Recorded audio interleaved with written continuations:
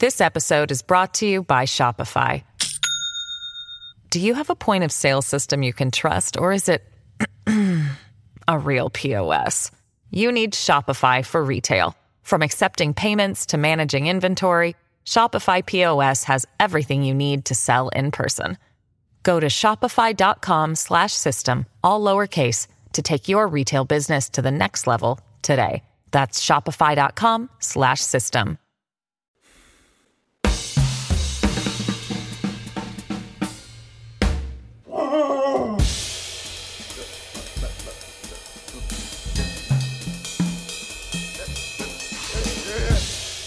Ladies and gentlemen, can I please have your attention?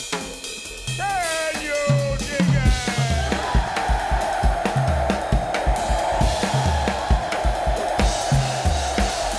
That's right, woodchuck chuckers. It's Groundhog Day! Greetings, dear listeners.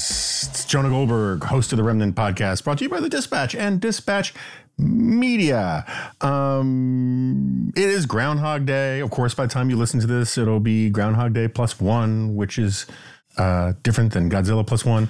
But I have a special thing for Groundhog Day because it's like I wrote this piece for for National Review 19 years ago, which freaks me out because I remember vividly writing it, and it doesn't feel like 19 years ago. And it's, I don't know if it's the most, and famous is the wrong word because, I haven't written a lot of famous things. Certainly not a lot of famous magazine pieces. And famous is a very, very relative term. But like of pieces that people bring up to me or that are associated with me, it's like in the top 3 or 5. There's the Anwar piece where I went up to Alaska, maybe a couple others. And I liked it, and people liked it. And so every Groundhog Day, I used to post it in the corner over at National Review. I kind of wish they would keep that tradition alive, but I kind of get it why they wouldn't. So I always post it on Twitter every year. Sort of like every year I post the eulogy to my dad around Father's Day. I'm hardly thinking about it. I think I'm going to write about this today. I've been on a bit of a Nietzsche kick. You may recall, if you listen to the Peter Berkowitz episode, which really gratified that so many people liked it because, I have this rule that I try to stick to here, which is I talk about and ask about the things, and sometimes I deviate from this rule because, there are things in the news and there are things you have to talk about and all that. But, I try to have conversations with guests about the stuff I'm interested in on the assumption that if I'm interested in it, it'll come through as an interesting thing to the audience. And also, like, I had to be kind of bullied into doing this podcast in the first place. And sort of like with the G-File, if I can't do it the way I want to do it, for the most part, obviously, again, there are going to be exceptions, I don't want to do it. And so I'm totally open to the idea that maybe I could have saved me grilling Peter Berkowitz about the Richard Rorty's theory that Nietzsche and Heidegger and William James and John Dewey were kindred philosophers till later in the episode rather than opening with it. Because you want to save the really juicy, sexy stuff to the end to keep people listening. But I'm just grateful. We got a lot of nice feedback about it, and people really like Peter. Part of the reason I bring that up is I've been on a bit of a Nietzsche kick lately. Wrote a piece called We're All Living in Nietzsche's World or something like that a couple weeks ago. I'm by no means an expert on Nietzsche. I took a couple classes on Nietzsche in college, and every now and then I'll dip into some of his stuff. And I had to read Nietzsche's theory of ressentiment, which is just the fancy French way of saying resentment. It's a big part of Schumpeter's theory about why capitalism is doomed. And it's a big part of my argument in Suicide of the West, even though a lot of it got pared back in the editing. And so I read a bunch of the genealogy of morals last few years. And then every now and then I'll dip back into other stuff. Anyway, it occurred to me because it's Groundhog Day, one of the central interpretations of the movie Groundhog Day is that it's it's all a play on Nietzsche's theory of the eternal return, or what usually gets called eternal recurrence. And the basic idea is that I think it first comes up in the gay science, but then basically thus spoke Zarathustra, or also sprach Zarathustra. It's sort of the central point of it. And the idea of eternal recurrence is like, as Nietzsche puts it, I think in the gay science, but probably also in Zarathustra, imagine if a demon came to you and said, you're going to relive this life for all eternity. Every event, every choice that you've made, you'll make again, over and over and over again for eternity. And he says, would you consider this the most, again, paraphrasing from memory, like, would you consider this a damnable curse, or would you consider this a divine gift? And there's lots of debates about like what the eternal, whether Nietzsche meant it literally or figuratively. I think he certainly meant it figuratively, but there's a debate about whether he also thought it was literally true, and as sort of a cosmological thing. I have no expertise on this. I just know what I've read. I should also say that Nietzsche didn't invent eternal recurrence. This is something he picked up, and I shouldn't say he picked it up. It's something that he was certainly aware that it was in, I think it was in Stoicism and some of that kind of stuff. You know, it goes back into antiquity, this idea. And anyway, but the figurative part of it, the sort of mental experiment, thought experiment, mental exercise, heuristic, whatever you want to call it, behind it is that it's a way to ask yourself, are you living? Well, okay, this is my reading of it, again, because Nietzsche gets really complicated and controversial about diverse interpretations and the use and abuse of Nietzsche and all that kind of stuff. So my interpretation of it, which I think is pretty well mainstream, is that it's at least in part a way to think about how you lived your life, right? Did you make the right choices, the bold choices? You know, Nietzsche cares more about boldness and heroics and will to power and all that kind of stuff than I do. But regardless, by your own values, did you act with, I think as Nietzsche would put it, necessity, right? Did you make the choices that you had to make at every turn, and did these redound to your satisfaction, your glory, whatever, right? Or as they might say in a Hallmark card, would you do it all over again, right? Or would you do it all over again any differently? There are hard versions of this and soft versions of this. I think it's not a terrible question to ask yourself. It's sort of like John Rawls's veil of ignorance. I think it's a really useful thought experiment. I just don't think it necessarily should be your credo, right? That should define how you make every decision or how you approach every public policy thing. But, you know, part of the problem you get with people who are really into philosophy is they think that if something is true or profound or deeply insightful in some other way, they overinterpret it. They maximize its impact and import and control over their thinking, when you can say, yeah, you know, that's an interesting way of thinking about things, and that's probably useful in these circumstances, but, you know, not in these circumstances. And so I find the eternal return thing a useful exercise that sheds some real light on your thinking and all that kind of stuff. Anyway, I think I'm going to write more about this today, but back to Groundhog Day. You can see why, you know, theories of Nietzsche's eternal return are often, you know, inferred from a movie where, you know, this guy Phil Connors spends fun with concepts. You can't really say near eternity. It's like you can't say nearly infinite, because that line just keeps going, and once you stop following it, the distance between you and the end of infinity just starts increasing infinitely, right? But apparently the original idea, according to Harold Ramis, was that he was trapped in his Punxsutawney purgatory for 10,000 years. I can't remember why, but apparently it was more like 10. I think it was supposed to be more like 10 years in the movie. We only see on the screen him repeat 34 or 38 days or something like that. But it's implied, obviously, that a lot more time has been spent than the time we see on the screen. And I got to say, they do that very well.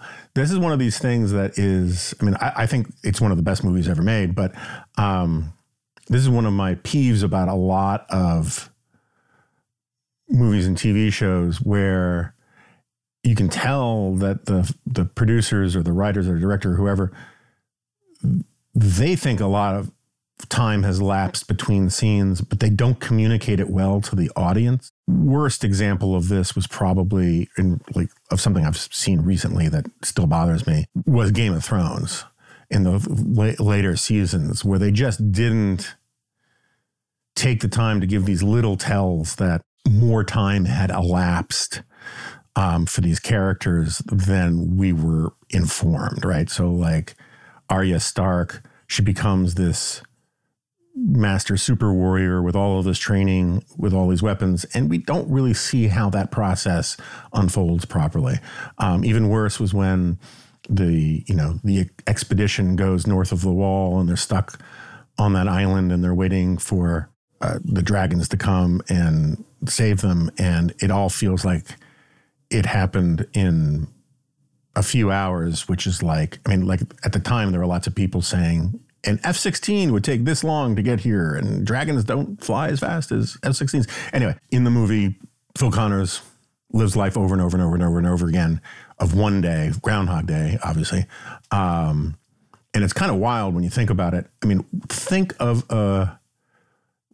what lots of movies have had a big cultural impact in terms of, getting certain lines or phrases into the vernacular. But I've been trying to think, and maybe there are examples of it. Is there another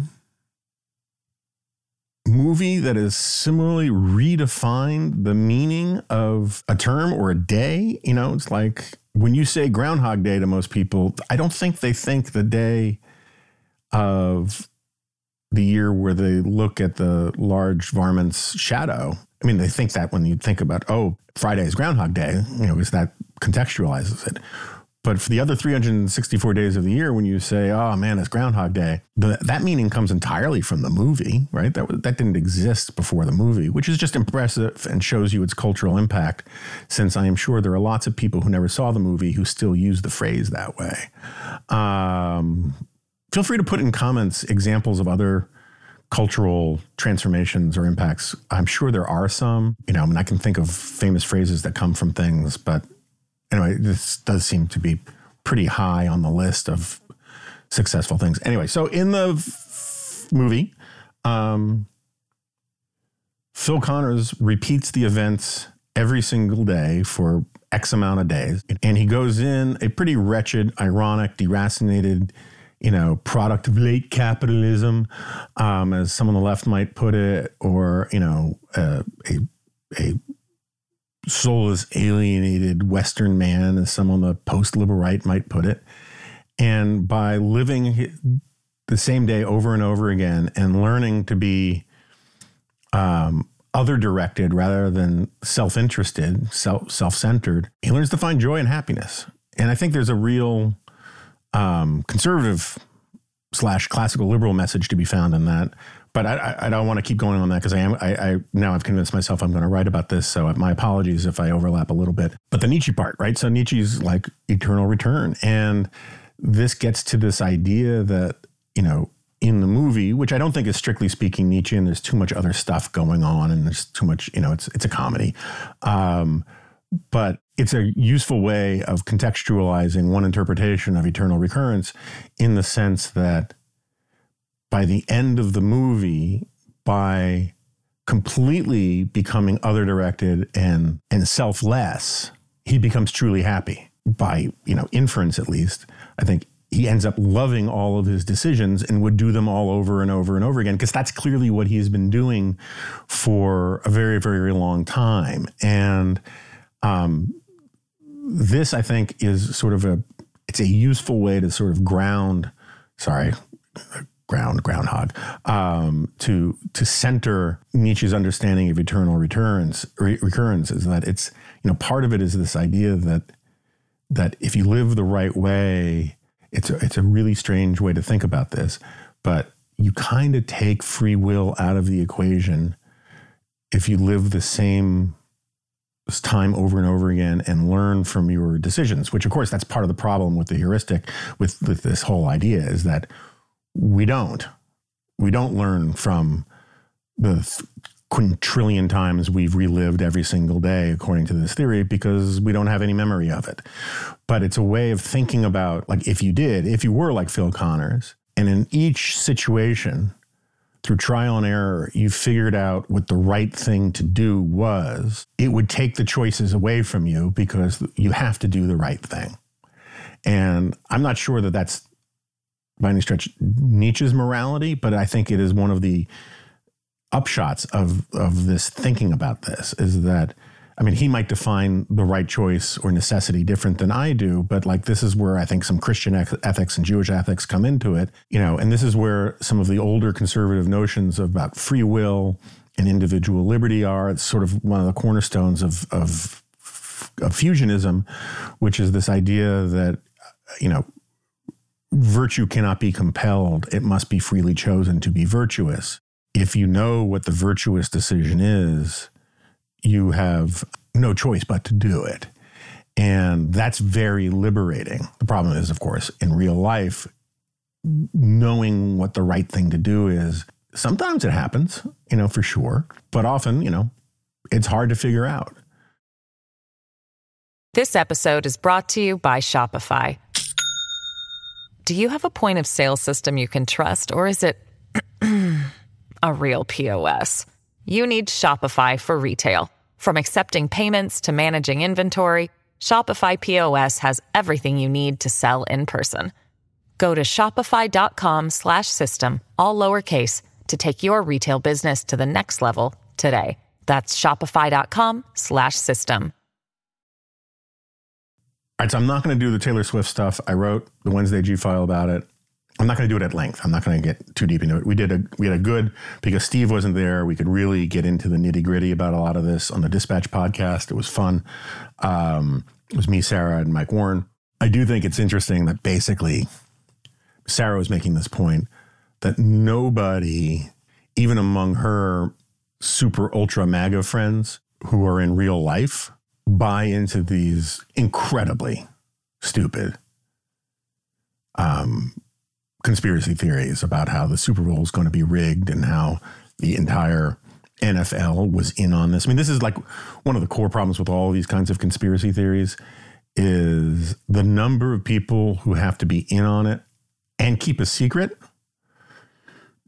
is just so huge that, it's one of these things, like I talk about in Suicide of the West, about looking at politics or life as if it's a form of entertainment, as if it's some sort of story or movie on a screen, is you get to edit out the real life stuff that make movies fun, but also impossible, And so Vivek Ramaswamy, floating this idea, this prediction that the Super Bowl is fixed, all to highlight the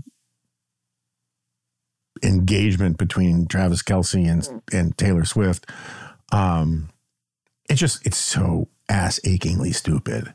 Anyway, the only point I would make here is that, because I wrote about it a bunch, I kind of like what I had to write. So just one point that maybe people didn't get to because it was at the end. I think it's important to remember that conspiracy theorizing and paranoia have been a mainstream thing in American life forever. I'm not saying the whole mainstream has been paranoid and conspiracy minded, but I do think there is, and I got to say, I've been reading this great book by Jesse Walker over at Reason, American Paranoia. It's kind of changed my views on some things about this stuff. And I want to write about this stuff more at length, and I'll invite Jesse on here. He should have been on here before anyway. My standard complaint about Richard Hofstadter's The Paranoid Style in American Politics very famous essay, people invoke it all of the time, is that it fundamentally just looked rightward and defined the paranoid style as essentially a right-wing phenomenon. I've been arguing for a very long time that the paranoid style is also a left-wing phenomenon because it's an American phenomenon. But I always ascribed it to the fringe, right? To the fever swamps, to the people at the outer edges of politics. And Walker makes a very good point, and a pretty good case, at least so far, that that's the wrong way to think about it. That it's been in the center lane of American politics too. It's just that we don't call them conspiracy theories when people in elite institutions succumb to their paranoia. We sometimes, usually in retrospect, call them moral panics, where, you know, elites freak out about something. I think the sort of Black Lives Matter moment was, not to say there's no substance to all that stuff, obviously there is, but the George Floyd, Black Lives Matter stuff, the big chunk of that was essentially an elite moral panic. Big chunks of the pandemic were elite moral panic. The child sex abuse stuff in the 1980s, that was a bit of an elite moral panic. Sarah was talking about, freaking out over video games causing violence. That was an elite moral panic. Now, they don't always take the form of conspiracy theories per se, but sometimes they do, right? And the conspiracy theory is that the unwashed, the people on the fringes, are dangerous, right? It is sort of the inverse side of all my complaints about populism. You know, the people who think that the people who really disagree with them on the ground are a threat to democracy or all that kind of stuff. Anyway, I think that's one point that's worth thinking about. Another point, which I'm going to be returning to a lot, and I know I've written about a lot already, is big chunks of the American right now, aesthetically, psychologically, commercially, and of course politically, are more reminiscent of the 60s New Left and the 60s radical counterculture than I ever imagined possible.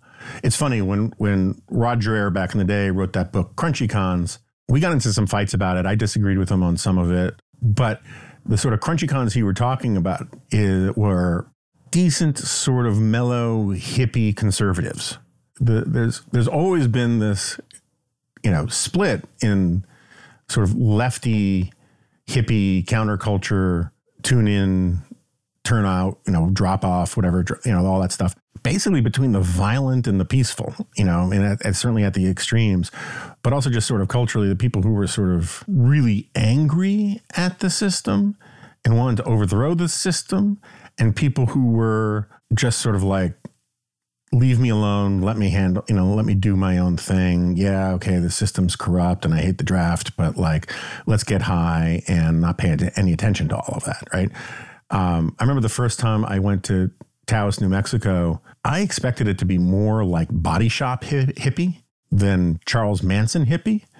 But there was a lot of Charles Manson hippiness from what I saw, and I just thought that was kind of interesting, and I often think about that. Anyway, I think a lot of the American right today, the non-very online right, the very online right, the super Trumpy, the people who know what time it is, all these kinds of people, philosophically, programmatically, psychologically, it's real horseshoe theory stuff about 60s radicals. And it makes sense because once you decide you're a radical, you're a radical. And the differences between left-wing radicals and right-wing radicals are much smaller than you think they are, because the whole point of conservatism is not to be radical.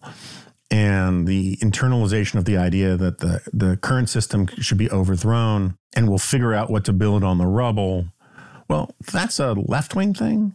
And for most of my life, I thought it was, in the Anglo-American context, purely a left-wing thing. And that was one of the assumptions I had built into liberal fascism. And was that approach of tearing it all down, of starting over at year zero, that is sort of quintessentially left-wing, because I always equated utopianism as a left-wing thing. And I don't think I would have to rewrite a lot of this stuff, because that's how I defined these terms when I wrote that book. And those terms had real legitimacy and plausibility and evidence behind them. And there wasn't a lot of tear it all down radicalism on the American right. there were forms of American radicalism, violent radicalism, Timothy McVeigh and all that kind of stuff that the left wanted to describe as right-wing and often did. And part of my argument was they weren't right-wing, right? Because first of all, they certainly weren't conservative. This distinction between right-wing and conservative it's becoming more and more crucial, which bothers me greatly. But, it's like calling Ted Kaczynski right-wing, and then you actually look what he wanted to do and what he was calling for, or Tim McVeigh, all these guys. I define my terms in terms of left-wing stuff being identitarian, being, anti-capitalist, illiberal, obsessed with the cult of unity, all of these kinds of things. And there just wasn't as much of that on the actual radical right, what was called the actual radical right. But anyway, be all that as it may, one of the things I learned from the Walker book wasn't the existence of the sort of conspiracy theory as racket stuff from the 1960s. I knew bits and pieces about it, but I just didn't realize the extent of it. And Walker gets into it in pretty great detail. There were just a whole bunch of people on the left back then who were sort of like Alex Jones, right? Alex Jones sometimes says things that are true as a way to convince you that things that are false are also true. It was, half-truths are always more persuasive than whole lies. And so you had this whole underground counterculture industry. There was this magazine called The Realist. There was this radio host called Mae Brussel. I don't know how you pronounce it. There were the Yippies, right? These people, they intermingled actual investigatory journalism with utter and complete BS to just sort of like mess with the system by putting out conspiracy theories out there. And it was fun and it was funny and they enjoyed it. And the point of the G-File, at least in part, was that the problem with playing these sorts of games is that it's sort of unsustainable over time. And it kind of, it gets through your skin and gets into your blood. And then breaks the blood-brain barrier. And you can't be a porn director for very long before your own personal sex life starts to get really weird and sad. And you can't peddle fake stuff for very long, political pornography in effect, for very long until it starts to corrupt your own soul. I think that there's a lot of that going on with these guys. I don't know if Vivek Ramaswamy actually believes any of this garbage. He fakes sincerity pretty well if he doesn't, but I think it's clearly destructive and corrosive to his soul. Whether or not he believed or thought this way prior to running for president is a really interesting question. From the people I've talked to who knew him, and I must have talked to a half dozen people over the last year who knew him kind of well. They didn't think this was him. They thought he was a pretty serious guy and all that kind of stuff. And so either he's faking it or he's not. And my point is that you can't sustain the fakery indefinitely. I think Trump's actually a pretty good example of this kind of stuff. There's a lot of evidence that he knew he lost, but I think he believes he won now because, sort of like George Costanza, it's not a lie if you believe it. He is able to convince himself of his own reality. It's a very sort of romantic thing, in the essence of sort of in the spirit of romanticism, not like a Hallmark card movie, that he can just sort of will his own reality. And I think that like this kind of phenomenon is really dangerous on the right. And it's particularly dangerous because while even if you can sustain your con man, grifty BS, your audience isn't necessarily doing that, right? I mean, some get that it's kayfabe, right? And, I can see this, you meet young people, interns at various places, college kids that I run into when I'm, talking on campus and stuff. And not most of them, I mean, certainly there's a selection bias if you're coming to see me at this point, but not most of them, but a significant number of them, and some of them very smart, believe big chunks of the BS that is being sort of spewed out there. And I don't know, I've been thinking about, there's this great famous line from Eric Hoffer where he says, what is it? Every great cause begins as a movement, becomes a business, and eventually degenerates into a racket. I don't know that this stuff began as a great movement. I mean, I think you have to be really generous to Trump and to MAGA and all that stuff to say it began as a great movement. But I think it's fair to say it kind of began as a movement of sorts, right? It's clearly always, it degenerated into a business in some respects pretty friggin' quickly. And whether the MAGA stuff is a racket yet, because he's running for office, it kind of complicates the thing. But I do think this stuff that's Trump adjacent, it's kind of turned some of it on its head. I think some of it began as a racket, is becoming a movement. It kind of, I don't know, there are analogies to be made. So the Tea Party movement, which I was very sympathetic to. I spoke to Tea Party rallies and all that kind of stuff. And I think that started as a real movement. It turned into a business and it ended as a racket. And I wrote about this a bit back in the day, back when the Tea Party movement was still a thing and you're still getting emails from the Tea Party Express and all this kind of stuff. Jim Garrity did some great stuff on this years ago about how utterly corrupt most of the Tea Party stuff had become. Basically what happened were political consultants and scam packs and Dick Morris types and Dick Morris. That crowd saw money to be made in the enthusiasm of the Tea Party movement and just started bilking, well-meaning, little old ladies who signed up for a monthly $25 or $5 contribution, eternally recurring, as Nietzsche might say, on their credit cards. By the end of it, it was just a grotesquerie. I mean, like Dick Morris would raise all this money from decent Americans who made the terrible mistake of taking Dick Morris seriously as a human being, and these PACs would give 5% or something. I mean, I should go find the Garrity stuff, but it was 5%, 10% of the money they raised would actually go to candidates and the rest would just go to taking care of themselves. So that's a really good sort of Hofferian example of movement turning into racket. But, the second Klan, now that I think about it, I've written about this before, but the first Klan was a thing, right? It was a organic thing that grew out of, the Civil War, right? And it was bad and it was evil and whatever. It was also mostly gone, the first Klan, right? And then, what brought it back was essentially Birth of a Nation. This one of the first great movies ever made. God, what was his name? Hold on. D.W. Griffith, sorry. And so in some ways, the second Klan was really reborn as a sort of as a pop culture movie cult kind of thing. And so that was sort of an example, because Birth of a Nation is a brilliantly technically made movie. It's sort of, it's comparable to Lily Riefenstahl's stuff. It's technically brilliant, but for evil purposes, and deeply propagandistic. Began as sort of kind of a commercial racket and became a movement. And so sometimes it just kind of works the other way around, it seems to me. I didn't want to get away from this Nietzsche thing just yet. I apologize. I'm not going to ask Adam to take this section and put it back there.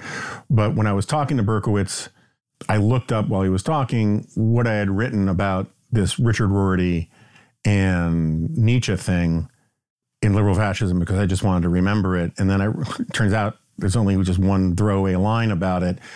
But there's a passage or two that I think are sort of important to this larger point that I wanted to make, that I started to make and then forgot to make, and about, first of all, the 60s, the similarity between the right and the counterculture left of the 1960s, right? The point I made in the G-File was that, there was a radical right in the 1960s, but they were worried about foreign perversions by communists, stealing our bodily fluids or whatever.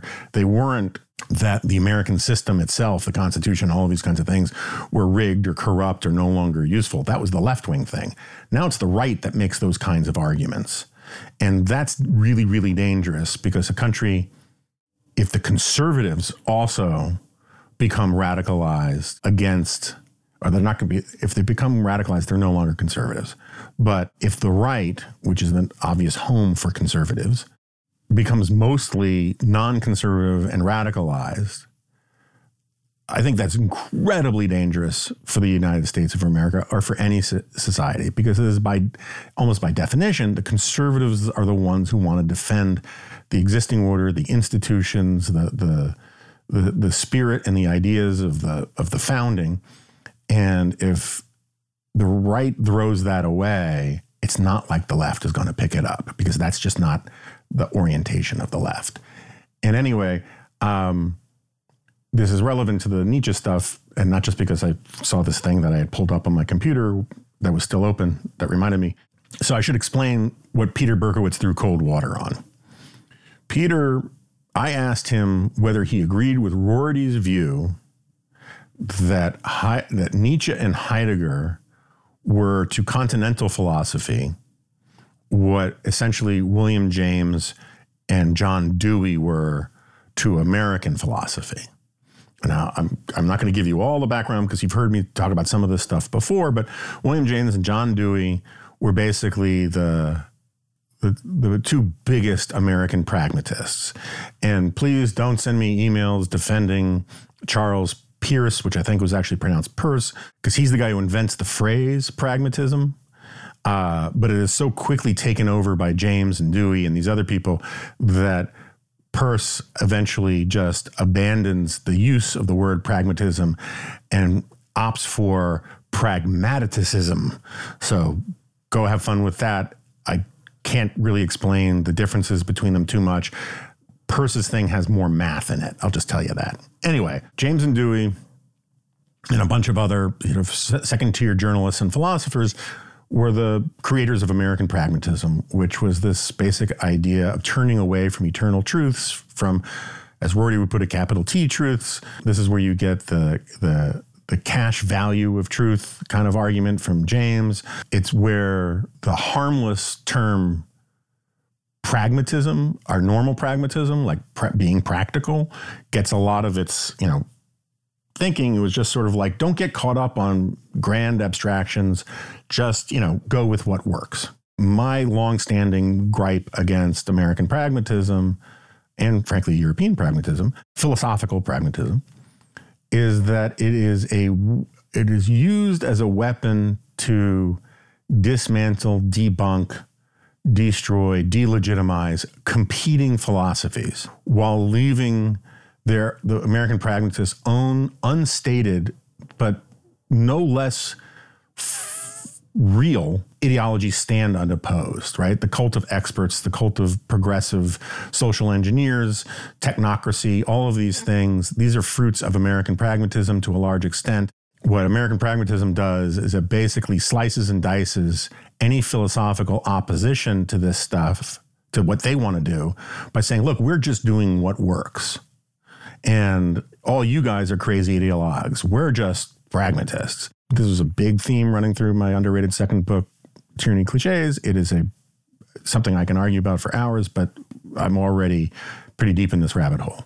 Heidegger and Nietzsche, according to Rorty, were also part of a similar process of overthrowing ancient, no longer relevant Western philosophies and about rethinking things from a new perspective.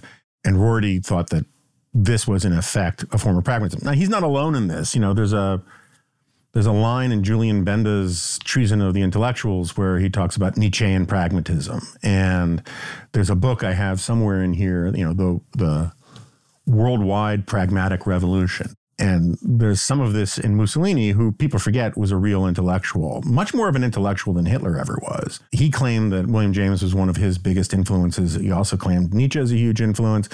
How true that is, people can debate, but George Sorel, who was a massive influence on both Mussolini and Lenin, was really into marrying, as I think I put it somewhere, Nietzsche's will to power with William James's will to believe. And you can see how the two are sort of related, is that, if you just decide, as I was talking about earlier, the romantic thing, where if you just convince yourself that what you want to be true is true, you can believe the lie, right? And that's sort of what Sorel was up to. That's why he was really into these ideas of myths, political myths, noble lies, all that stuff. Noble lies, a Plato thing. Anyway, I don't dispute, because Peter knows this stuff much better than I do, that Rorty was unfair or lazy in conflating Heidegger and Nietzsche and James and Dewey.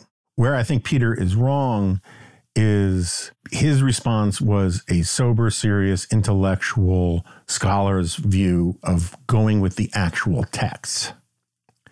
And what I was trying to get at in our conversation was that sometimes the texts or the ideas matter less than people realize.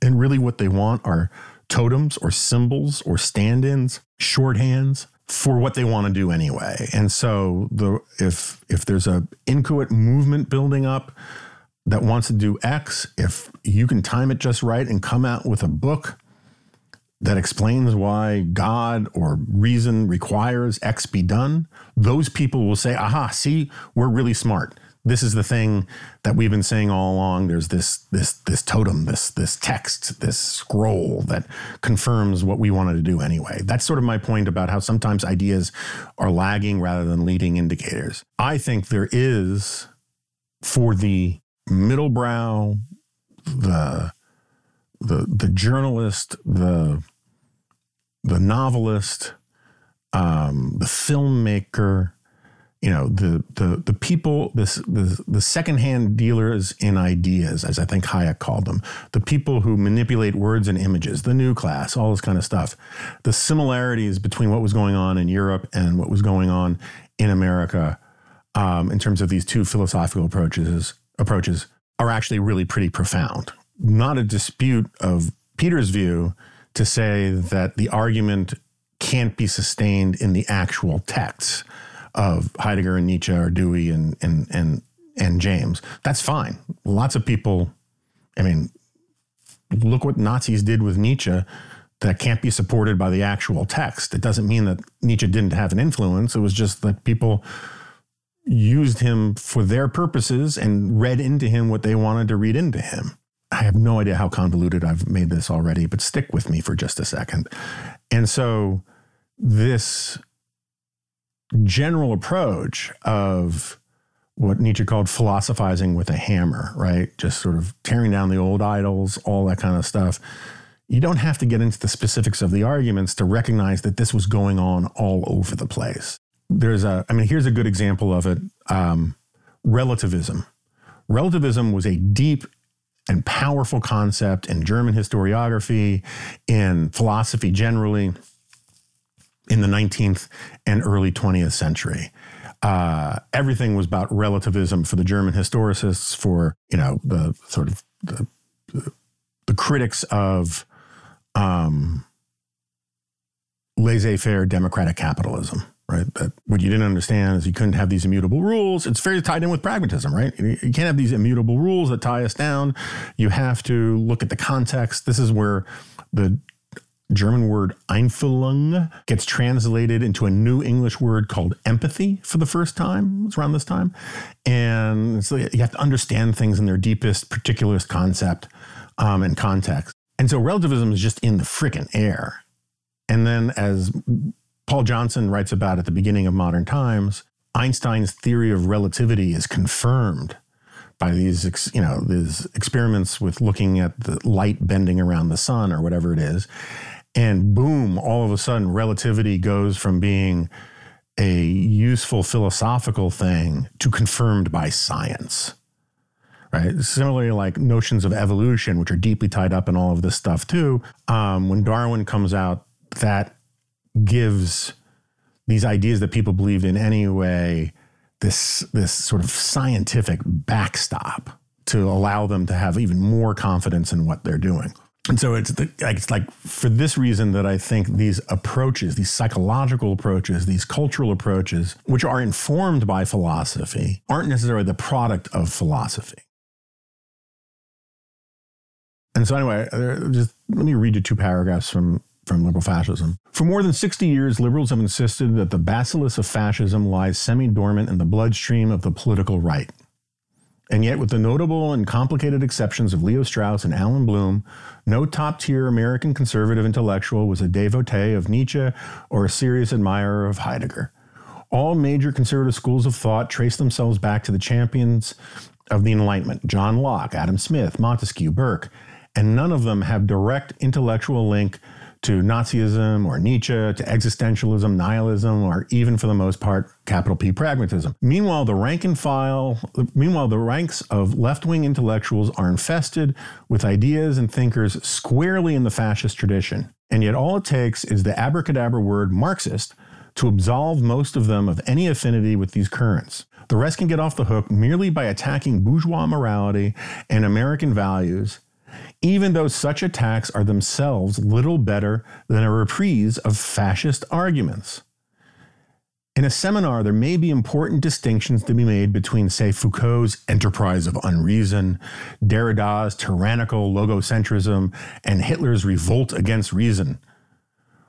But some distinctions rarely translate beyond ivy-covered walls, and they are particularly meaningless to a movement that believes action is more important than ideas. Deconstruction, existentialism, postmodernism, pragmatism, relativism.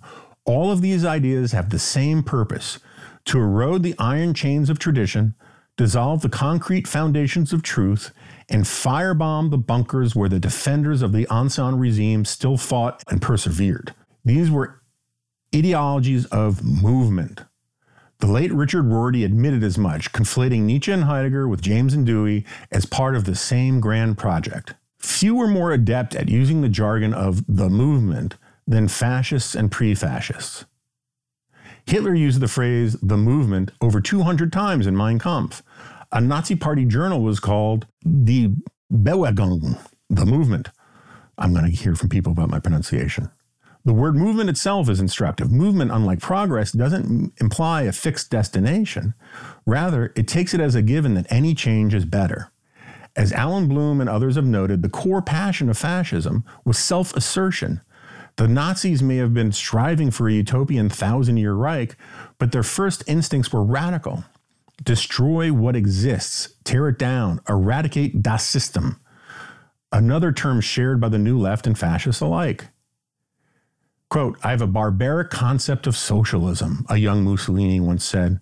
"I understand it as the greatest act of negation and destruction. Onward, you new barbarians. Like all barbarians, you are harbingers of a new civilization."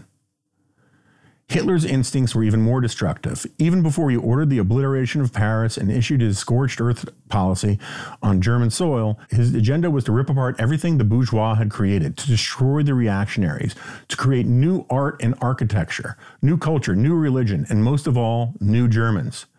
This project could only commence upon the ashes of Das System, and if he couldn't create, he could take solace in destroying. How exactly is this different from the burn baby burn ethos of the late 1960s?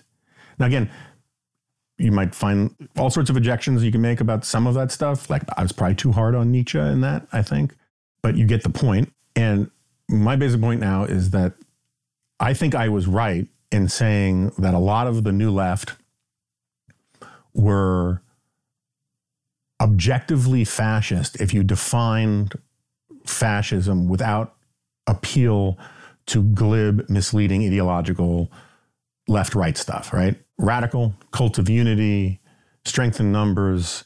The Black Power movement was, particularly the Black Panthers, was an ethnocentric, identitarian movement of claiming racial superiority that was militantly opposed to liberal democratic capitalism and bourgeois values and all the rest, right? There was the cult of the deed, the cult of action, the obsession with the street and the authenticity of the street, the authenticity of violence. I think I was right about how I described that stuff as being fascistic.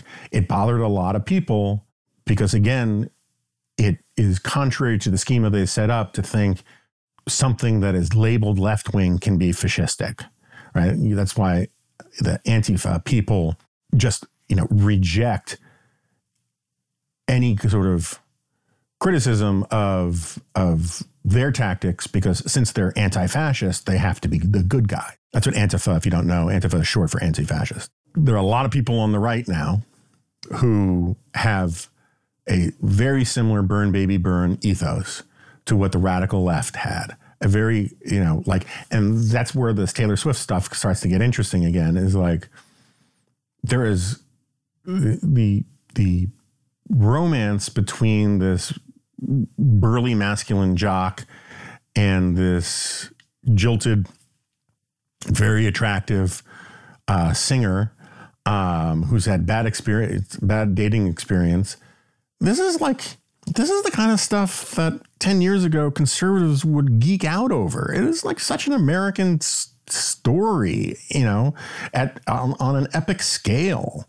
And the idea that we should reject it, we should be horrified by it.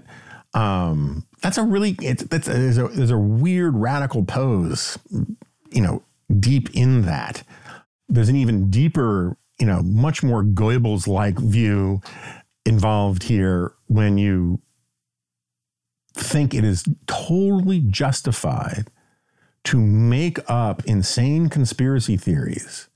And let's not forget, Nazism lived and breathed conspiracy theories. That's what Nazism was a conspiracy theory turned into a movement. Jews were behind everything. They convinced themselves that literally it was a war for survival between the Jews and the Germans, and only one could emerge. And that Jews were behind every sort of bad act. I should also say that Marx was a crazy conspiracy theorist who had all sorts of crazy ideas about what the Tsar or the King of England were doing, and we can get into that some other time if you like. The problem with the conspiracy theory stuff is that it gets mixed up in this idea of you get to spread this stuff because you're trying to tell a higher truth, or you're trying to operationalize a movement to take on your enemies. And since your enemies lie, you can lie too, but you're doing it for good purposes, or you're just doing it to make a buck. And anyway, these things get all mixed together. You end up painting a picture where nobody has any agency. Nobody who's doing well deserves what they have. It's a very much a right-wing version of the oppressor-oppressed narrative BS.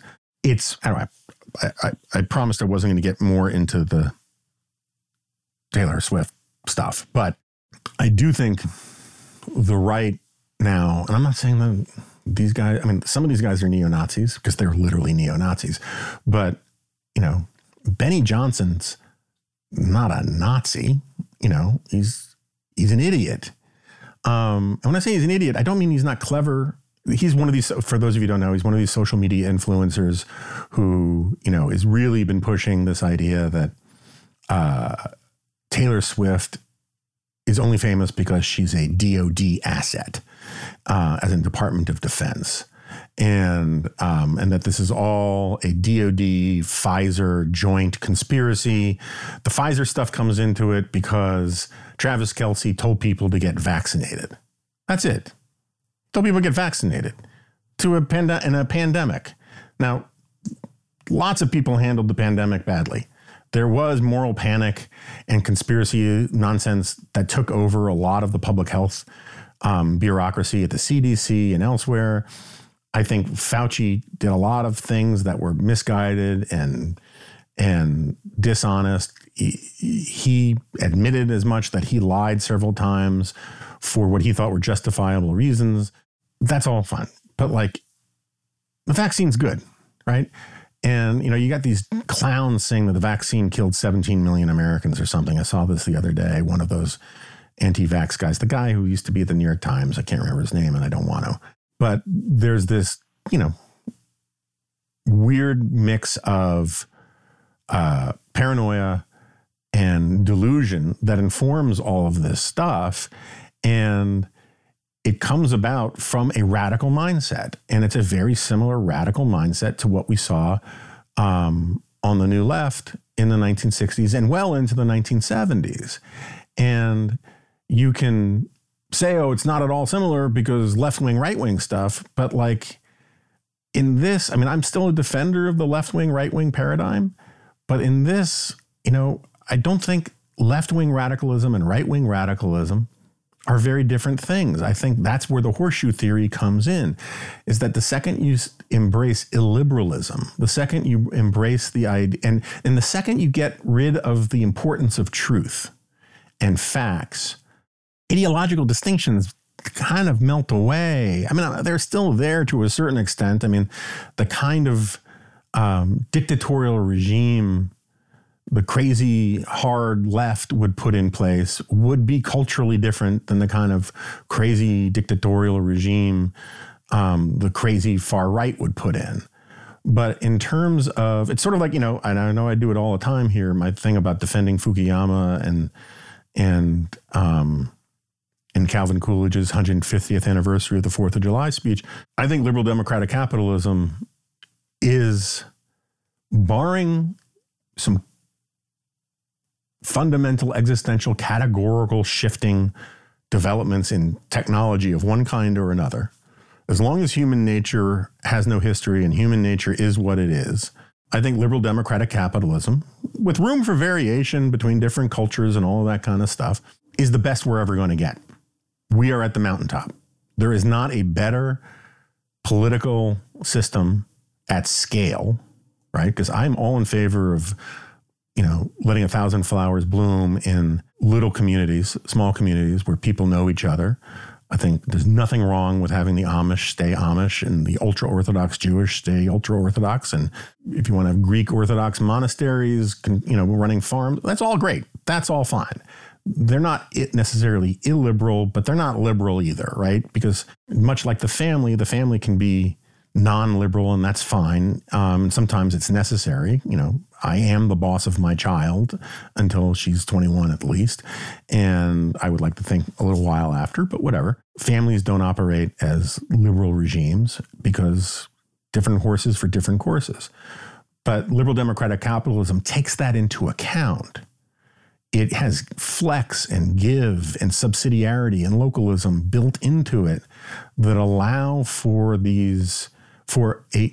not just for pluralism in terms of people, but pluralism in terms of different kinds of institutions and communities.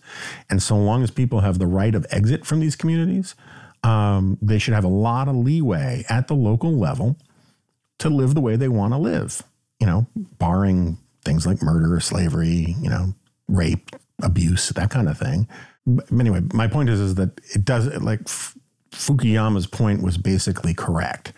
About the end of history, about this is as good as it gets.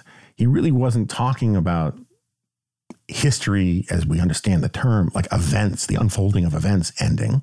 But, and this is the defense you've heard me give a million times before, if you sort of metaphorically think about it as the history of humanity climbing up a mountain, in terms of not spiritual, not theological, not transcendent terms, but in terms of politics and political economy, legal regimes, liberal democratic capitalism is the pinnacle. It's the summit. And, when you start talking about how you need to go left or right and tear down liberal democratic capitalism in favor of muscular socialism or fascism or communism or thisism or thatism, or if you don't even have an idea of what ism you want, you just know that you want to tear it all down. It's not interesting whether you're going left or right. The important direction is that you're going down. You're going back to where you came. And that's sort of how I view all of this stuff. And, what I was less up on, this is more of a theme of Suicide of the West, is that, fascism really is just a perversion of, perversion is maybe even the wrong word. It's just a hyper indulgence of a very basic form of human nature. This cult of unity thing, this desire to be in a group, the desire to assert your group's dominance over other groups. The idea that, that market exchange is bad because it erases the feeling of social solidarity that you get when everybody sits around the campfire and tears pieces off the gazelle or the elk or whatever and distributes things fairly to everybody, right? That everybody's in the group. So ideologically, I see now, so Mussolini is the guy who coins the term totalitarianism, and his definition of fascism, totalitarianism, I can't remember right at this second which one it was aimed at, but this famous line was his conception of how things should work was everything within the state, nothing outside of the state. And he didn't mean that in Orwellian terms. He meant that in terms of sort of tribalistic terms. Everybody was going to be part of the thing. Everybody was going to be included. No one was going to be left behind. It was going to be inclusive, communal. That's his understanding of the state. And a lot of that stuff comes from, real philosophical arguments about the role of the state. There's a lot of that in Hegel and all that. Anyway, I now I more and more see radicalism and cults of unity really as psychological phenomena first and ideological or intellectual phenomena second. The people who get really fired up and really excited to join a mob aren't doing it because they read some book. They're doing it because there's something transcendent in the moment. There's something visceral, emotional, glandular about being part of something. Some people, in order to sustain that or to make money off of it or to translate it into a coherent program or to be the leaders of it, they come up with intellectual justifications and superstructures and framing to capture that feeling and to make it attractive and to sustain it. But those projects aren't the cause of those feelings. They are exploitations, rationalizations, intellectualizations of that desire. And that's sort of what I'm getting at with the idea that ideas are often lagging indicators. They are often, not always, obviously, PR efforts, in effect, at a very high level of abstraction to justify efforts by individuals or groups to attain power or dominance over other groups. And that is a very human part of human nature. That is human psychology at work as much as anything else. And the great, wonderful thing about liberal democratic capitalism is that it anticipated this. This is the whole point about pitting faction against faction and about divided powers and separation of powers, I should say, and checks and balances, is that it understood that this was part of human nature.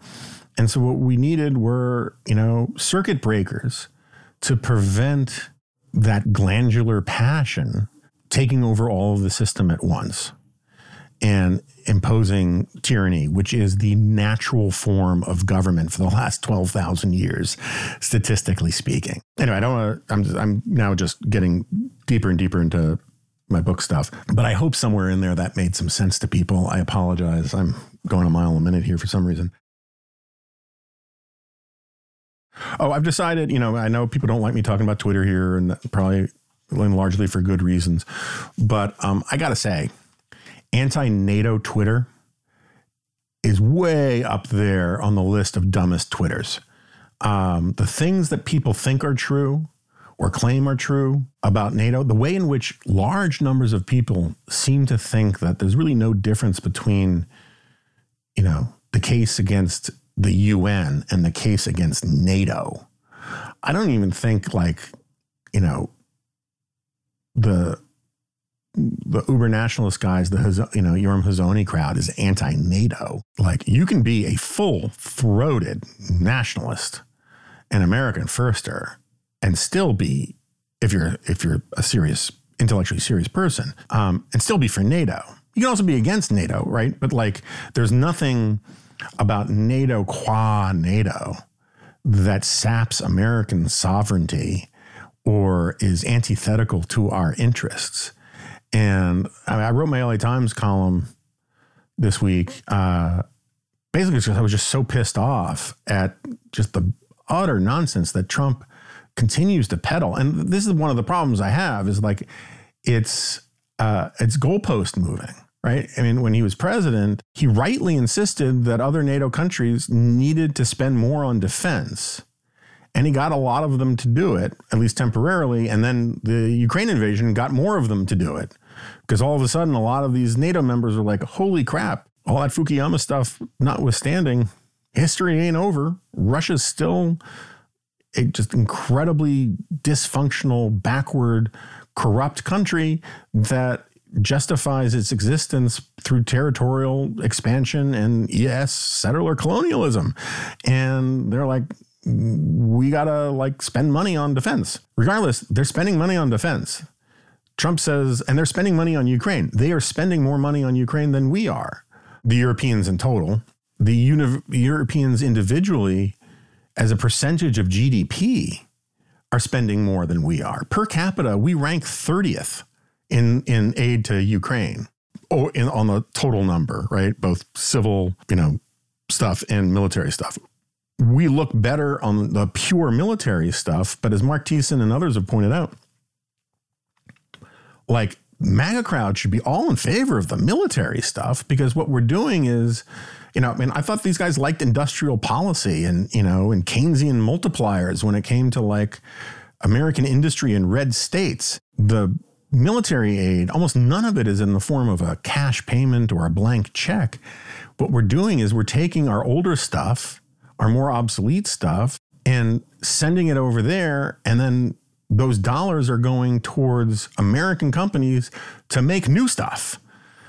So those dollars are staying here. They're not going to some made up, dacha of, Zelensky's or anything like that. Anyways, like Trump's argument about NATO was that, he always continually talks about NATO as if there is a NATO army, that there's a standing NATO army that is paid for by the dues of member states, and that we have been covering the tab of other members' dues for a very long time.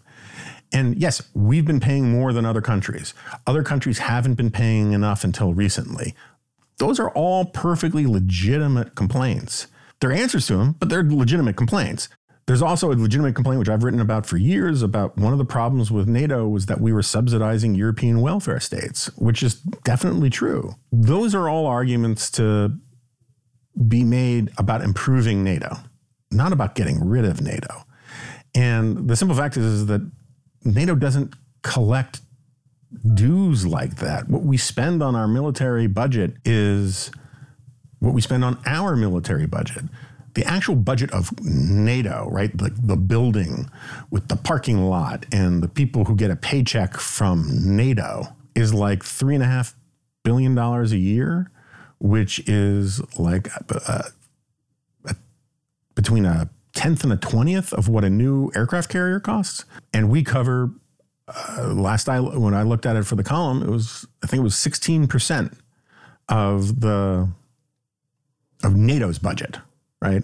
But Trump talks about it as if like we've been carrying the whole burden for all these other countries all this time. And it's just not true. He also lied about how much money we gave to Ukraine and how little the Europeans gave. He got all that wrong. But the point is that he moves the goalposts. Before, his complaint was they're not paying enough, they're not carrying their burden. Now that they're carrying their burden, he says, yeah, that's not the real issue. The issue is that they would never come to our aid if we got into trouble. They're unreliable, so we shouldn't be in NATO anymore.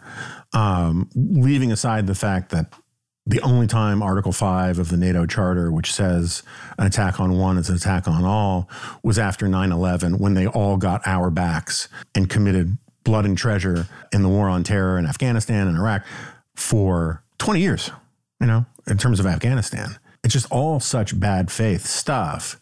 When I called out this stuff on Twitter, just the stupidity and dishonesty of so many people. Again, I have no problem with people criticizing NATO. I can even have debates with people about getting out of NATO if they're serious debates based on actual facts.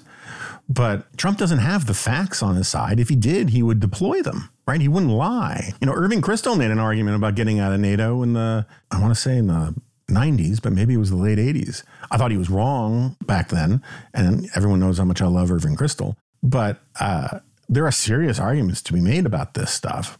But regardless of how serious some of those arguments can be made, they all strike me as unbelievably stupid to be making right now. You know, the idea that in the face of Chinese rearmament or armament, right? I mean, they are building up their military at a breakneck pace. They are basically all but screaming that they are going to take Taiwan. Russia is talking about how it's going to be a threat to the Baltics, who are members of NATO. Brussels, all of these governments have talked about how, you know, Russia is not going to end with Ukraine. It is the ultimate strategic goal of Vladimir Putin to end or divide NATO.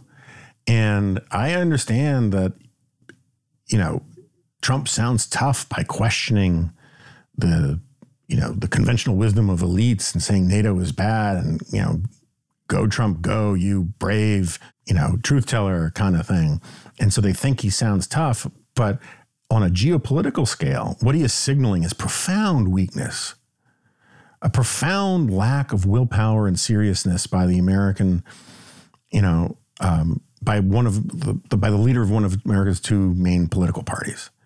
And the inability of Republicans to speak out against this is really depressing to me. Yeah, they've very quietly passed some legislation to make it impossible for a president to pull out of NATO unilaterally, and that's good. Good for you guys. But I have very little confidence that if Trump started making this a priority, that, you know, forget Josh Hawley and J.D. Vance, you know, Lindsey Graham clearly knows better, and those guys wouldn't fall in line. And that's one of the things that, you know, gives Putin a reason to keep fighting and as aggressively as he can. Is like there's a reasonable belief that if Trump wins, help is on the way. It's just so idiotic because, like, look, again, problems with NATO, but NATO amplifies our power. NATO lets us project force much further out into the world than we could on our own. NATO is the protective guard with our single largest trading partner. You know, we trade enormously with the EU. And the idea, you know, look, again, I have written countless times against, you know, excessive multilateralism. You know, my standard line used to be that a lot of people seem to think it's better to be wrong in a big group than right alone. But NATO doesn't constrain us from doing things that we want to do. That, you know, if NATO doesn't have to go along with them, but NATO amplifies our power and reduces our risks to American lives and American treasure, but when they go along with us. This is the dumbest possible moment to be like saying, oh yeah, NATO's outlived its utility. That argument, you can make that argument in 1995, sure. Making it in 2024 is just so counterproductive and so dangerous and so stupid. Anyway, enough with all that. I guess I don't have to go any further. I've talked for an hour and a half. Good God. I really apologize about the zigging and zagging and all of that. Very sorry to hear about the Messenger. There were some good people there. We can't hire them all. But it does show you, for those of you who don't know, there's this media outlet called The Messenger. They blew through $50 million, hired way up, and then really cruelly and asininely fired everybody this week without proper notice, without severance. I mean, there are going to be lawsuits. It was really just a very, very ugly thing after only being around only 7 months. And I take no pleasure in the struggles of other media outlets. You know, I've been writing for the LA Times for, I don't know, 16 years now, something like that. And the layoffs there are pretty brutal. I survived them. That's fine. And I'm glad for it. But this is a terrible time for a lot of people in journalism, and a very rough time. And I think that's few people have complained about liberal media bias more than me, but the Messenger wasn't liberal, necessarily at least. And lots of places are struggling. So I take no pleasure in seeing people lose their jobs in a bad work environment to begin with. But it also does give me some pride that we are still chugging along. A lot of work to do. We raised just a little more than a tenth of the money that the Messenger did, over 4 years ago. And, we're still growing. And it's, again, I don't say it in a gloating way, but it's confirmation that we've kind of done things the right way. But it's also an opportunity to say this is a real tough environment for a lot of places, including the Dispatch. We got headwinds for us too. We are making a big bet on coverage of politics in 2024, and we wanted to start, and we want to parlay the bet we're making into a bet of expanding coverage, breaking out into different beats beyond sort of politics and Washington policy stuff. That requires more subscribers, first and foremost. We're going to get into some stuff with sponsorships and events and all that kind of stuff, but we are first and foremost a subscriber first, a reader first publication. And if you're on the fence about subscribing, but you think what we're doing is important, or you just think it's important to keep institutions like the Dispatch around during this in this environment, please think about subscribing, and I don't think you'll be disappointed. I think, I personally think, forget the G file, Kevin Williamson, Nick Cotogio, our Dispatch Politics newsletter, our Collision newsletter, and the Morning Dispatch are wildly underpriced given the quality and the information and the seriousness and the way we think that we should not waste our readers' times. And of course, you could spend a lot of time reading everything we have. I'm a huge fan of Scott Linscomb's stuff. Nobody else is doing what he's doing in terms of sort of really looking under the hood at the crappy arguments of people who don't like free trade and free markets in a way that's accessible, but also, pretty detailed and serious. And anyway, think about it. Please subscribe if you can. You also, give our podcast some good ratings if you can and all that kind of stuff. I'm just asking you to help us out, help us help you.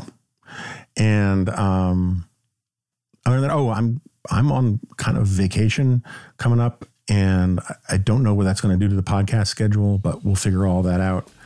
And other than that, I'll talk to you next time.